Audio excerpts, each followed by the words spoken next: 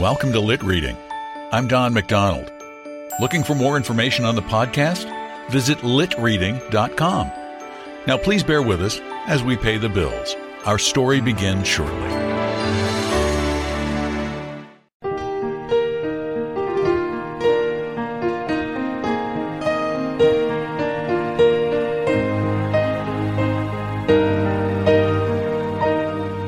Welcome to another edition of Lit Reading.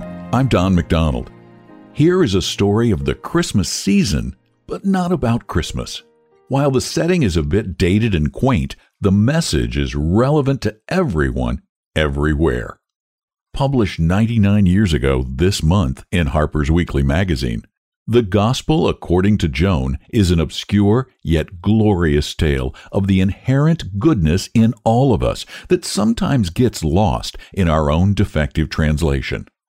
I think you'll love The Gospel According to Joan by Mary E. Wilkins Freeman.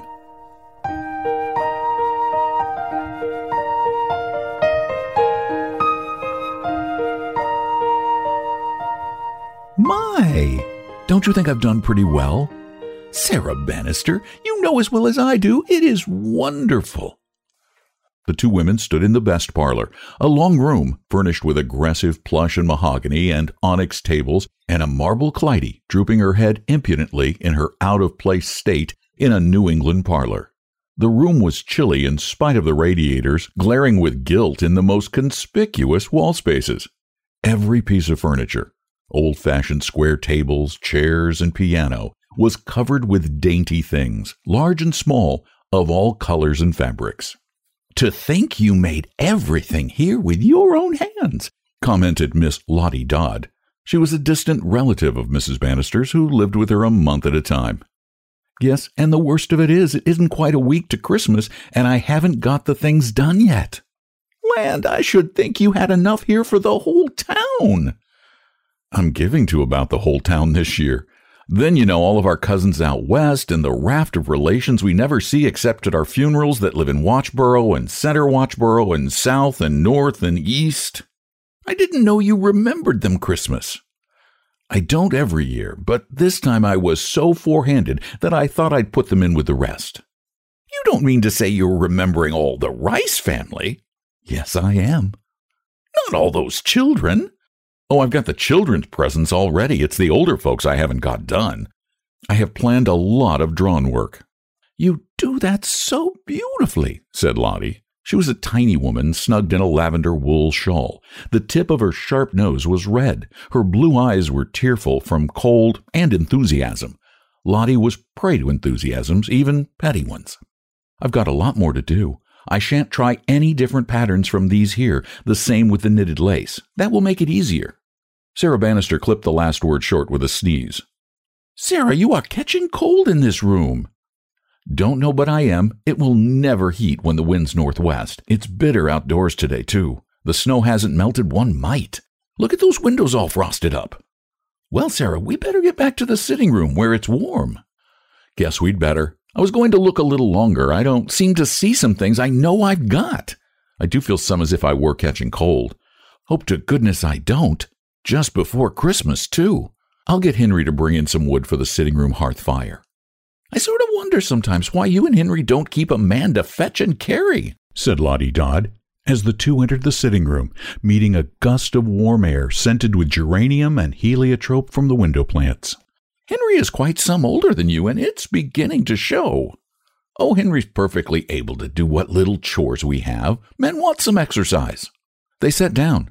Sarah Bannister began to crochet, a neatly rolled-up ball of finished late bobbing as her fingers moved. Lottie worked laboriously on a blue centerpiece. "It's certainly lucky you are so well off, Sarah." "Yes, I realize it is. Henry never saved much, but I have enough for both, thanks to poor father. I never spend a cent, but I think of him. He used to talk so much to me about not being extravagant." "Oh, Sarah, as if anybody could accuse you of that." Sarah started, but she continued talking. "Poor father used to say, I remember it as if it were yesterday. Sarah, it's easy enough to get money for those who have the right kind of heads and work, but it takes more than heads to keep it. That's a gift." Lottie Dodd, impecunious, who had never benefited much from Sarah's riches except in the somewhat negative way of food and cast-off clothing, looked reflectively at the large, flat, rather handsome face. Sarah stared sharply at Lottie, who did not speak. Silence and immobility make a fool inscrutable. Sarah suspected. Now, you wouldn't believe, Lottie Dodd, how little some of these things in here, she shrugged her shoulders toward the parlor, cost. You don't mean it. Lottie's voice was as blatantly innocent as a lamb's. Yes, I bought a lot at the 5 and 10 cent stores, and I had nice pieces of silk and satin and lace, and I mixed them in, and you'd never know. I thought of poor father every minute I was in these 5 and 10 cent stores. They would have suited your dear pa. Again, the look of suspicion was in Sarah's eyes, to disappear before the other woman's innocent expression. Then the doorbell rang with a loud clang. Sakes alive! Whoever can that be such a cold afternoon? Said Mrs. Bannister. Maybe it's a peddler. Well, if it is Eva Moose's, I will never allow a peddler in my house. Sarah Bannister sneezed 3 times. Let me go to the door, said Lottie Dodd. You have caught cold, sure's fate. Let me go, dear. In Lottie's voice was a faint, very faint inflection in which she betrayed her consciousness that she was a year and a half younger than Sarah. To Lottie that meant, when she so desired, the feebleness of age for Sarah, juvenile agility for herself. Sarah recognized that inflection. I rather guess I'm as able to go to the door as you, she retorted. She thrust her face almost into the other's in a way she had when irritated. It was only on account of your cold, dear, protested Lottie, shrinking back. I haven't got any cold. If you're trying to wish one on me, you can just stop. Sneezing don't prove you've got a cold. Why, Sarah? Sarah stepped majestically doorward as the bell rang. She walked on her heels, as she had a trick of doing when she was feeling unusually self-sufficient. Lottie peeked around the curtain over the pots of geraniums, but she could see nothing. She could hear voices, and the wind came in the cracks of the sitting-room door. The front door closed with a bang, and Lottie darted back to her chair. She expected to see Mrs. Bannister enter irate after turning away a peddler, but after Sarah entered a young girl, hardly more than a child. Go right to that hearth fire and sit down and get warm through, ordered Mrs. Bannister. She spoke in a stern voice, but her speech ended in a beautiful cadence. When the child was seated before the fire, which Sarah stirred to a higher blaze and piled with more wood, she gazed at the young face reflecting the red glow, and smiled in a way that made Lottie gaze wonderingly at her, and suddenly remember that years ago, so many years that she had forgotten, Sarah Bannister had lost a daughter about the age of this girl. Meantime, Sarah Bannister was removing the girl's extraordinarily shabby hat and pulling off gently her shabbier coat. The girl resisted the last a little, but her small, timid voice murmured something about her dress. Never mind your dress, said Sarah. You will get warmer with these off. As she spoke, she laid the coat and hat on a chair rather gingerly. Such rags as the coat disclosed, such rags of a red silk lining, and such a sinfully draggled feather decked the old hat. Sarah turned to look at the girl. Lottie was looking. Lottie had her mouth slightly open. Sarah gasped. The girl sitting there meekly, almost limply, was a darling of a girl, judging from her little face. It was very pale now, but with a velvety pallor of a white flower. Her hair lay in soft rings of gold shading into brown about her small head. She wore her hair short, and it made her seem more like a child. Her dress was torn about the sleeves and gaped where hooks were missing, unless pinned with obvious pins. Her little hands were stiff and red, and one continued to clasp cautiously the handle of an unspeakably shabby old bag. Suddenly she looked up, first at one, then at the other of the faces regarding her.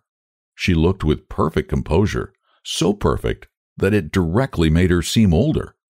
Her great blue eyes had a womanly wise cognizance of the two women.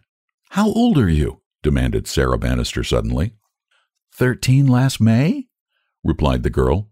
Her voice was charming with a curious appeal to it. She seemed to be begging pardon for the fact that she was 13 last May. Sarah Bannister, her face working as if she were about to weep, went to a little china closet and presently came back with a glass of homemade wine and a square of sponge cake on a pink plate. Here, drink this and eat this cake, said she. It will do you good. She set a small table beside the girl and placed the wine glass and the cake on it. Thank you, ma'am, said the girl. She began to eat and drink rather eagerly. She was evidently famished, but very gentle about it. She still retained her hold of the bag. Lottie spoke for the first time. "What have you got in that bag?" said she, rather sharply. The girl flashed her blue eyes at her in a frightened but defiant way. "Things to sell," she whispered. Lottie looked at Sarah. So she was a peddler after all. Sarah did not return Lottie's glance. She spoke to the girl. "When you have finished your cake and wine and get real warm, I will look at the things you have to sell," said she softly. "Thank you, ma'am." Lottie began to be aggressive. "What's your name?" she asked peremptorily. "Don't speak so sharp, Lottie," said Sarah. "You will scare her half to death. She's nothing but a child. She was half frozen. She was standing there on the doorstep shaking from head to foot, poor little thing. Half dressed, too, on such a day as this." Sarah glanced at the heap of wool and red silk rags on the chair and remembered a nice thick wool coat in the closet of a certain chamber. Lottie asked again, but more gently. "What is your name, little girl?" "Joan Brooks." "Oh, I know her," said Lottie with an accent of slight scorn. "Her father's that broken-down minister. He fills the pulpit sometimes when Mr. Whitman has bronchitis." "He preaches very well, too," said Sarah kindly. "Father is not broken down. He stands up as well as you do," said Joan unexpectedly. Then she began to rise. "Where is my coat?" said she. "You sit right down, child," said Sarah. "She didn't mean a thing. Of course your father isn't broken down. We always speak that way of a minister who doesn't preach regularly." "Father used to preach regularly," said the girl eagerly. "But after we moved here, the church he came to preach in burned down." "That was the Little Hyde's Corner church," interpolated Lottie. Sarah nodded. "He preached regularly there," stated Joan, "until the fire." "What does your father do now?" asked Lottie. "He preaches for other ministers a great deal, and between whiles he goes about taking orders for a beautiful book on the Holy Land." Lottie looked at the geraniums, and her lips moved inaudibly. "Peddler." "We don't have as much money as we did before the fire," stated the little girl, "and we don't have much of anything to give away. That is why—" She stopped. Sarah caught up the bag which Joan had placed on the floor beside her. "Well, let us see what you have to sell," said she. Sarah opened the bag, and Lottie stood looking over her shoulder. "My," said Lottie, "what lovely drawn work! And it's just the same pattern as that bureau scarf you made for your cousin Lizzie, too. And I wanted one like it for her married sister, Jenny. How much is this, Joan?" Joan mentioned a price. Lottie paled, and her mouth dropped when Sarah Bannister, so careful of money, said she would take it. She also bought, for a large sum, a beautiful tablecloth with embroidered corners for the minister's wife. "That's just like the one you made yourself for Mrs. Lester Sears," said Lottie. She thought Sarah Bannister must be losing her wits. "There's that same cornucopia in one corner, and a cluster of daisies in another," she mentioned feebly. "I know it," said Sarah defiantly. "Why shouldn't it be the same? It's a common pattern. I made that tablecloth for Mrs. Sears because she was so good when I was sick with the grip, sending in things most every day. I wanted to make something for the minister's wife just as nice, because she and Annie Sears are so thick, and because we all know the minister isn't very popular, and I feel sort of sorry for her, but I didn't have the time or strength to make it. This is a real godsend." "You'll have to tell her you didn't make it," remarked Lottie maliciously. "I am not in the habit of either telling or implying a lie," replied Mrs. Bannister. Then she turned suddenly to Joan. "My dear, who made these pretty things?" Joan crimsoned, then paled, but she lifted clear eyes of truth to Mrs. Bannister. "A lady." "What lady?" "A lady." "But what is the lady's name?" "I would rather not tell her name." Sarah looked at Lottie and spoke with lip motion. "Her mother." Even skeptical Lottie nodded. What so likely as the broken-down minister's wife might do this exquisite work and send her little daughter out to sell it? Sarah was examining the tablecloth. "I am sure it is a little different from mine," she reflected. "The bunch of daisies is larger." Lottie nodded. "Looks so to me." Sarah laid down the tablecloth and took up some knitted lace. "This is almost exactly the pattern of mine, and I did want to knit some for Daisy Hapgood. I am so glad to get this." The more Sarah Bannister bought, the more the little girl's face beamed. Her cheeks flushed, her blue eyes gleamed. Sarah kept gazing at her with loving admiration. As she bought everything in the bag, Joan seemed fairly quivering with delight. She held her pretty upper lip caught between her teeth lest she break into sheer laughter. "I will take this handkerchief with the embroidered G," said Sarah. "It is just what I wanted to tuck in a letter to Ella Giddings." "I thought I saw one in the parlor just like that," said Lottie. "So you did. Similar. Mine has a queer little quirk at the top of the G, and that is for Emma Gleason. I wanted to make another for Ella. Lottie, do you mind going upstairs and bringing down my little black silk shopping bag? My purse is in it." "I don't want to go through that cold hall. I have got the grip. I almost know it," said Sarah when the bag was empty. While Lottie was gone, Mrs. Bannister and the girl added up items rapidly on the back of an old envelope. Sarah was economical with paper.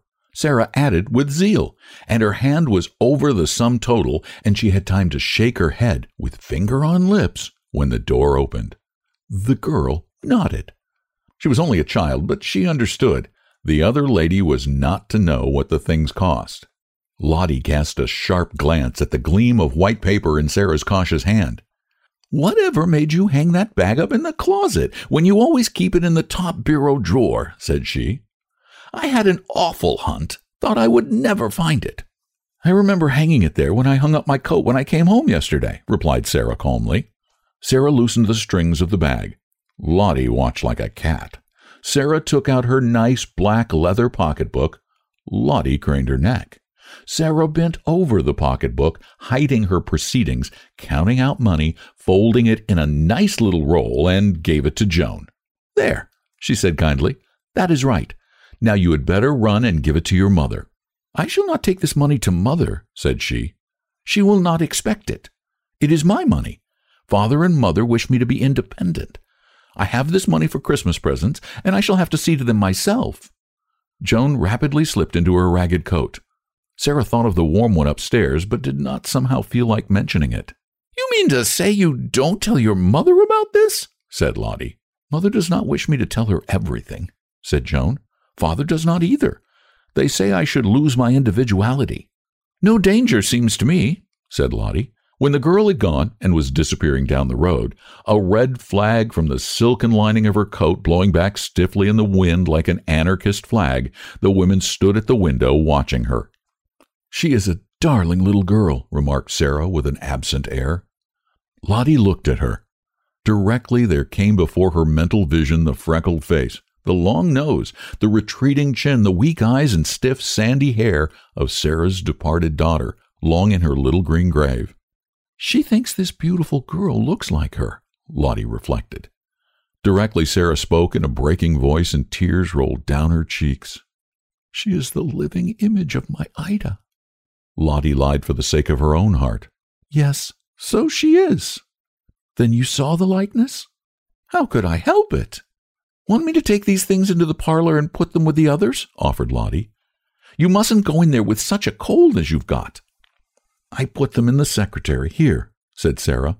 "There's one drawer without a thing in it. I want to look them over again, and everything will have to be done up and addressed out here anyway.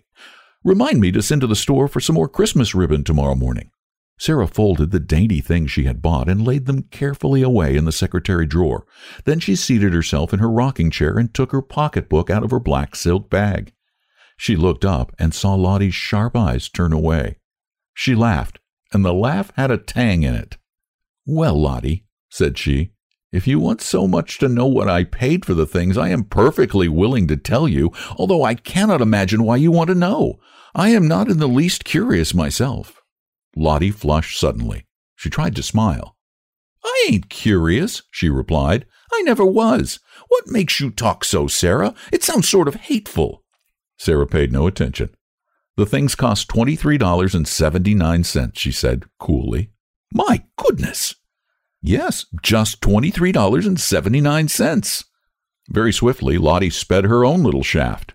"Why, Sarah Bannister, I never knew you spent as much on Christmas presents in your whole life. You have never had the name of being as free as all that." "I didn't deserve it," said Sarah. "All those things made up in the parlor didn't cost $15. I told you they didn't cost much, and they didn't." "And you laid out all that money on these things?" "I didn't have to work on these, and the work means a good deal when you're tired out and coming down with the grip.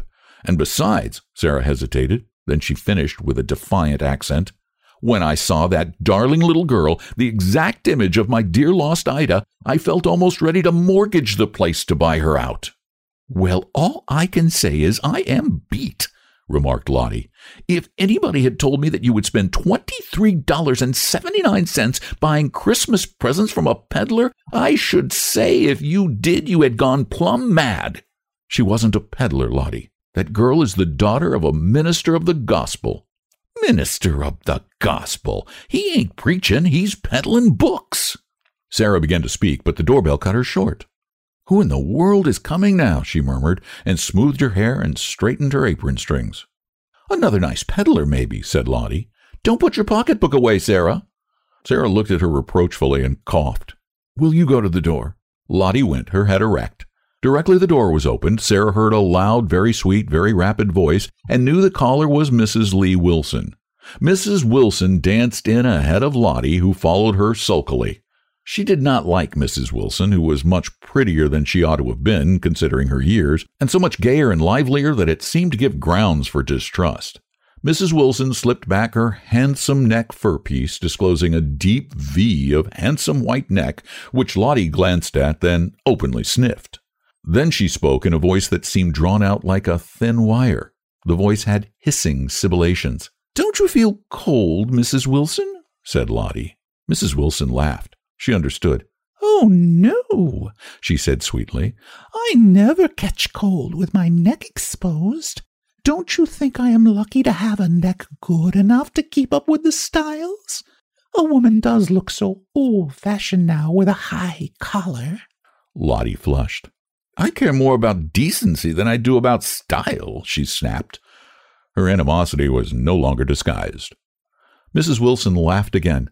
"Well, it is nice to have a neck long and thin like yours in case the style's changed, and they are bound to, and I look like a freak with a high collar," she said good-naturedly. "But Sarah Bannister, and you too, Lottie, I didn't come here to discuss low necks and high collars. I came here about that Brett family. You remember the talk when the father ran away and left those 6 children after the mother died of quick consumption?" "I thought an aunt came or something," said Sarah. "So she did, and stayed quite a while. And then there was a report that she had gone away and taken the children. You know, at first we thought the town would have to do something about it." "Did the aunt take them away?" asked Lottie. "Why, no, it seems she didn't. The minister's wife saw the oldest girl. She's a pretty little thing, you know, dragging a small one on a sled yesterday. She said both children looked well-dressed and well-nourished, but the eldest girl wouldn't tell her who was looking after them." "Guess the aunt came back," said Lottie rather indifferently. Lottie was always indifferent when it came to large families of the poor. It had always vaguely seemed to her like something immoral. Sarah looked interested. "Why, it seems as if the aunt must have come back," said she. "If they looked as well as you say. How old is the eldest girl?" "Oh, they are all young. She can't be more than 8, a very pretty child with red gold hair. They are all shy, won't talk. When I came about—" Mrs. Wilson hesitated a moment. She colored a little and laughed confusedly. "Well, I suppose we have all been rather lax about those children. I had a letter from Mrs. S. Walsingham today, and how she had heard of the case I don't know, but she had, and she reminded me very politely, but she reminded me all the same, that she was making an annual donation to the Ladies' Aid Society for just such cases. She said she presumed her letter was useless, for doubtless we had already looked into the case. She knew we hadn't. Somebody in this town has told her." Lottie nodded her head in a sideways direction. Mrs. Wilson laughed. "I dare say you are right," she agreed. "Emmeline J. and her mother are always on the watch ever since they stopped going to church because they thought the minister before this one preached at them all. Well, anyway, Clara Walsingham wants to know, and of course she has a right."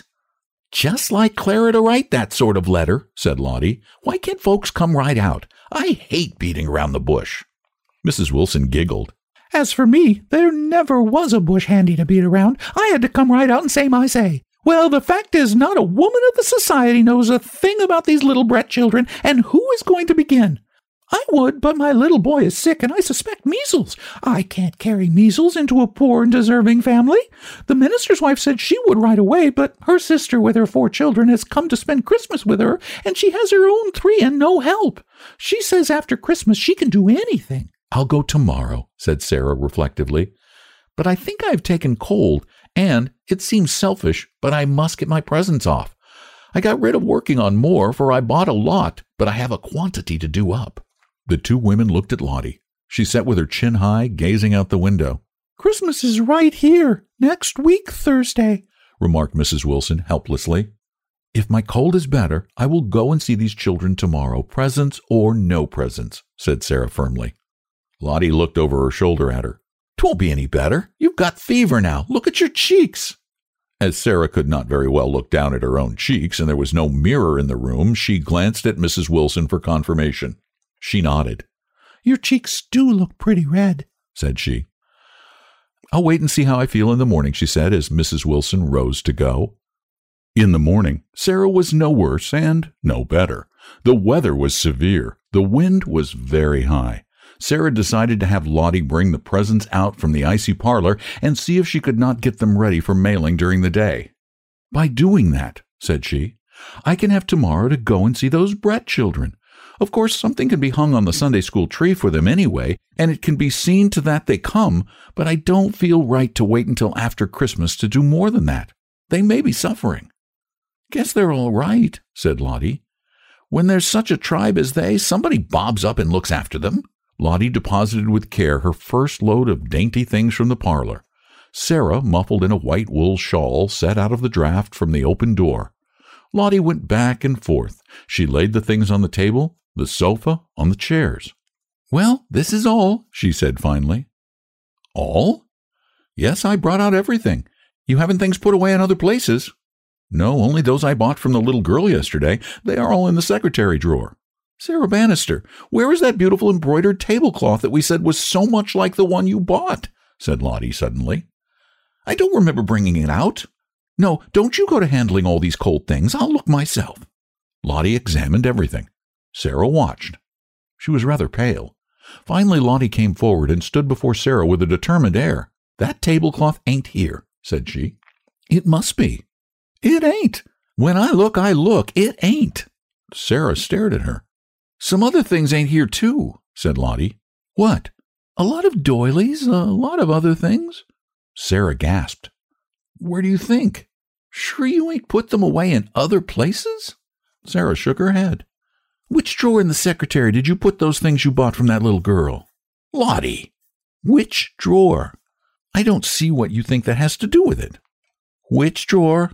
Next to the top one, Sarah whispered feebly. Lottie crossed the room, her skirt swishing. She returned after 2 trips and laid the soft piles of dainty handiwork in 2 chairs before Sarah. These ain't cold, said she. Now let's look over these things. Here's the tablecloth you bought.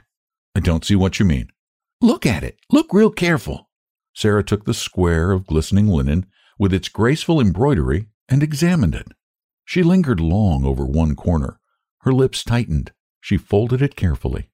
Lay it over that other chair, said she. Lottie obeyed. She looked a little frightened. Sarah went on, examining one article after another. Lottie laid one after another on other chairs. There are still 4 things missing, said Sarah. What? That large centerpiece. Really the best thing I had. I meant that for Clara Walsingham. She always sends me such beautiful presents.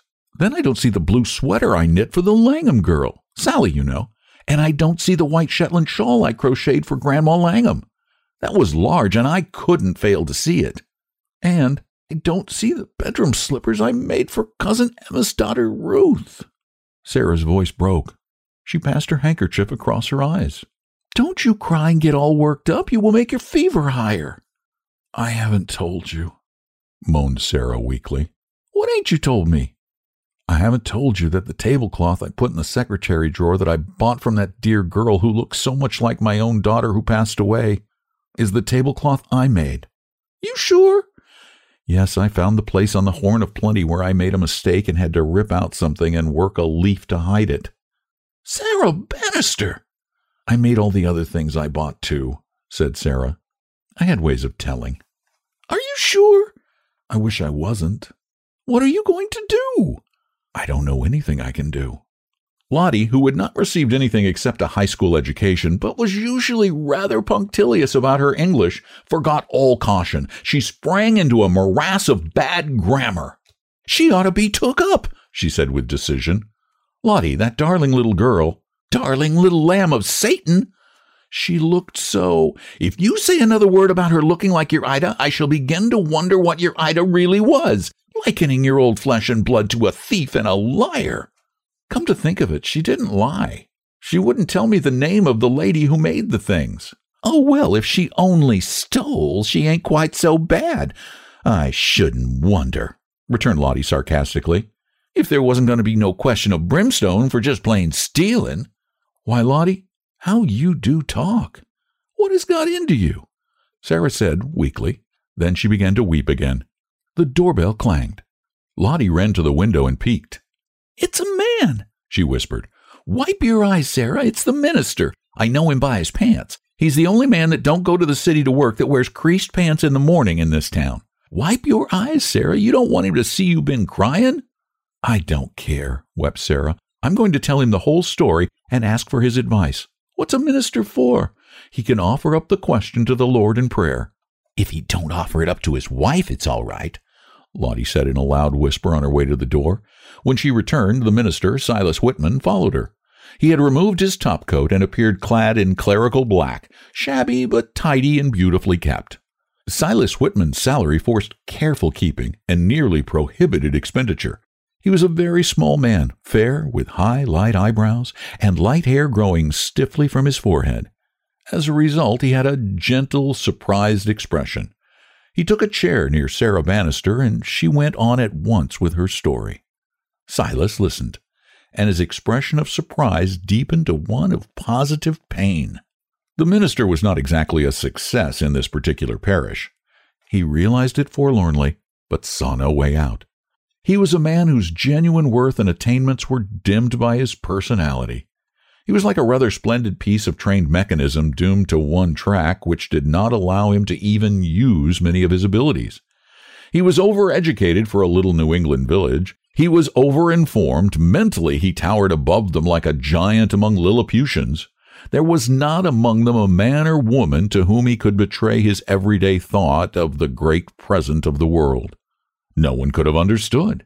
During the war, he had done his best to discharge his duty to his God and his country among a people whom the war, in spite of their Red Cross work and their contributions to the expeditionary forces, never reached.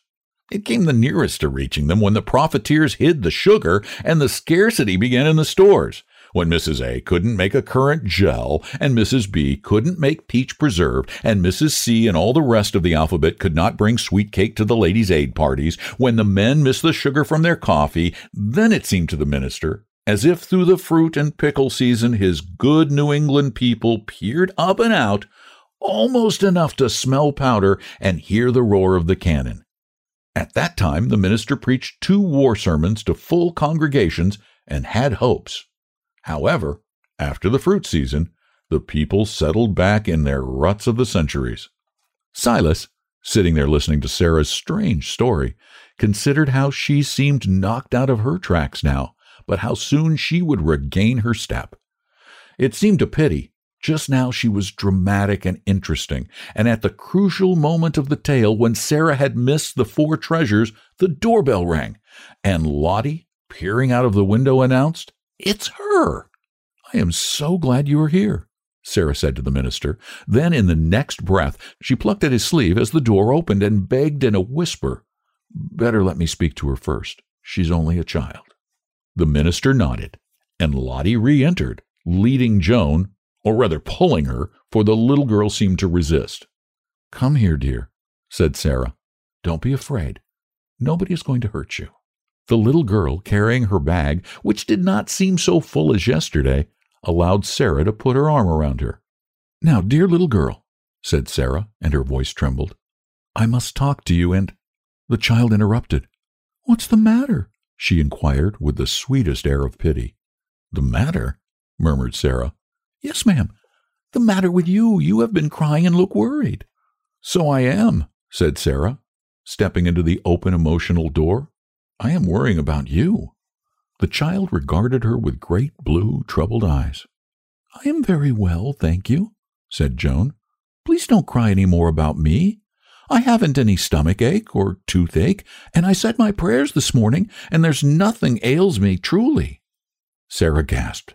"Do you feel that you have done just right?" "Yes, ma'am." "Are you a little girl who loves God?" "Yes, ma'am." The minister's face twitched. He coughed quickly and drew his handkerchief and blew his nose. Lottie eyed him sharply.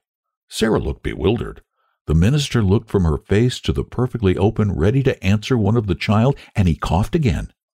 "What have you got in your bag today?" Sarah inquired, rather hopelessly. "The other things to sell." "What other things? Open the bag." The girl obeyed at once. She drew forth one by one the missing articles of Sarah's collection. She eyed them admiringly. "Pretty," she commented. Sarah stared. "Why don't you speak right up to her?" said Lottie. The little girl stared at her and smiled sweetly. "If you please, ma'am," she said to Sarah Bannister, "I am very busy this morning." The minister swallowed a chuckle. Lottie looked at him. "Joan," said Sarah. "Yes, ma'am," said the child, looking up brightly. "I have found out that you had taken all those things you sold to me yesterday from me. You sold me my own things." The little girl gazed. "I am real glad you found out so soon," said she. "My goodness," said Lottie. Sarah gasped. "Why?" "Because I was afraid you wouldn't." Sarah stared at her, quite pale. "I would have told you this morning if you hadn't found out," said the little girl calmly. She took up the centerpiece which she had brought and looked fondly at it. "This is real handsome, and I think you must have worked real hard embroidering it," said she. She added, "This is $5. "You aren't going right on selling me my own things," gasped Sarah. "I must sell them to you. I couldn't afford to give them to you, and I mustn't sell them to anybody else." The minister spoke for the first time. "Why not?" he asked. She looked wonderingly at him. "It wouldn't be right. Are you the minister?" Silas replied that he was. "Then I am surprised you didn't know it wouldn't be right and had to ask me," remarked Joan. "Why wouldn't it be just as right to sell to anybody else?" asked Sarah. Joan looked at her as though she doubted her hearing correctly. "Why, they are your own things," she said simply. Lottie came forward with a jerk of decision. "Now you look right at me, little girl," said Lottie. "Do you mean to tell me you don't know it was wrong for you to come here and sell Mrs. Bannister all this stuff?" "It is hers," said Joan. She looked puzzled. "Then if it was hers, why didn't you let it alone?" "I wanted to sell it. I wanted the money." "What for?" "All those poor little Brett children." "The Brett children?" "Yes, ma'am. Their mother died, and their father thought he'd like to go live with another lady. So he got married, and the other lady didn't want 6 children so in a bunch, and so he didn't worry any more about them. And they were all starving to death and freezing, and there are 2 just little babies, and so I have them to take care of, and I can't earn money, for I'm not old enough, and this is the only way, I decided, and I have just begun, and it works perfectly lovely." "Goodness," said Lottie. Now the Reverend Silas Whitman realized that he must enter the field or be thought a quitter by 2 of his parishioners. "Come here, little girl," he said pleasantly. Joan went smilingly and stood at his knee. "Now, my child, listen to me," he said. "Didn't you know it was wrong for you to do such a thing? Don't you know you ought not to take anything whatever that belongs to other people and sell it to them? They are all hers. Then why ask her to pay for them? I wanted the money for the poor little Brett children, and there wasn't any other way." "But why should she have to pay for her own things?" "Because she hadn't given any money to the Brett children, and I didn't begin to ask what they are worth." "Don't you know it is wrong?" "No, sir." "Do you realize what you have done?" "Yes, sir." "Tell me what." Joan looked up in his face and smiled a smile of innocent intelligence. "I opened one of the long windows in her best room," said she, "and I took those things I sold her yesterday, and these I brought today, and I hid them in the Brett house. Then yesterday afternoon I packed them very nicely in the bag. I couldn't get all the things in, so I had these left over, and I came and sold them." "Do you think she is going to pay you any more, you little—" began Lottie, but Sarah hushed her. "I am not only going to pay her, but I'm going to give her some more money to buy things for the Brett children," said she. And don't you think you have done wrong? Persisted the minister. Joan looked at him wearily. They are her own things, and she has them back. And she has paid me the money, and you heard her say she was going to give me some more, and it is for the Brett children. I haven't done wrong. The lady didn't give the money in the first place to the Brett children, so of course I had to see to it. And now she has her presents all back and everything. I think I must go now, or I shall have no time to buy some meat and cook the children's dinner. Sarah opened her black silk bag and handed a bill to the little girl. Kiss me, dear, she whispered. Jane threw both arms around her neck and kissed her over and over again. Will you come and see me? Whispered Sarah fondly. Yes, ma'am, I'd love to. They all stood at the window watching the child go down the path. Suddenly, Silas Whitman began to speak. He seemed unconscious of the two women. He watched the little girl, the red silk rag from her coat lining streaming, marching proudly away with a curious air, as if she led a platoon, not as if she marched alone. There she goes, said the minister.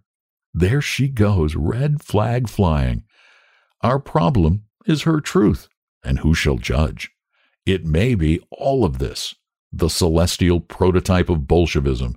She may be the little advance scout of the last army of the world, the child facing Pharisees, and righteous and ancient evil, triumphant wisdom. There she goes, little anarchist, holy-hearted and holy cause, and if her way be not mine, who am I to judge?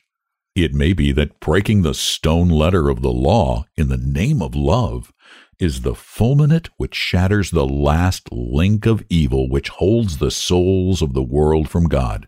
The minister caught up his coat, put it on, and went out. He did not look at the women. They stared at each other. Lord of mercy, said Lottie.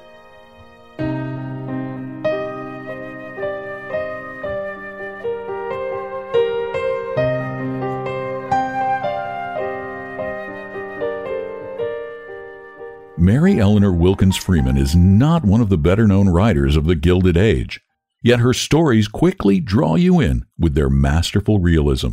Before I started researching stories for lit reading, I knew nothing of her. Since then, I have fallen madly in love with her work. To help support her struggling family, Mary started writing gripping short stories in her teens. She's known for her portrayal of strong female characters, unlike most writers of her age. We will feature more of the works of Mary E. Wilkins Freeman in future episodes. Thanks for listening to Lit Reading. I hope you enjoyed this episode, and if you get a chance, you'll tell a friend, subscribe, maybe even write a review. Thanks again for spending some time with me. I'm Don McDonald.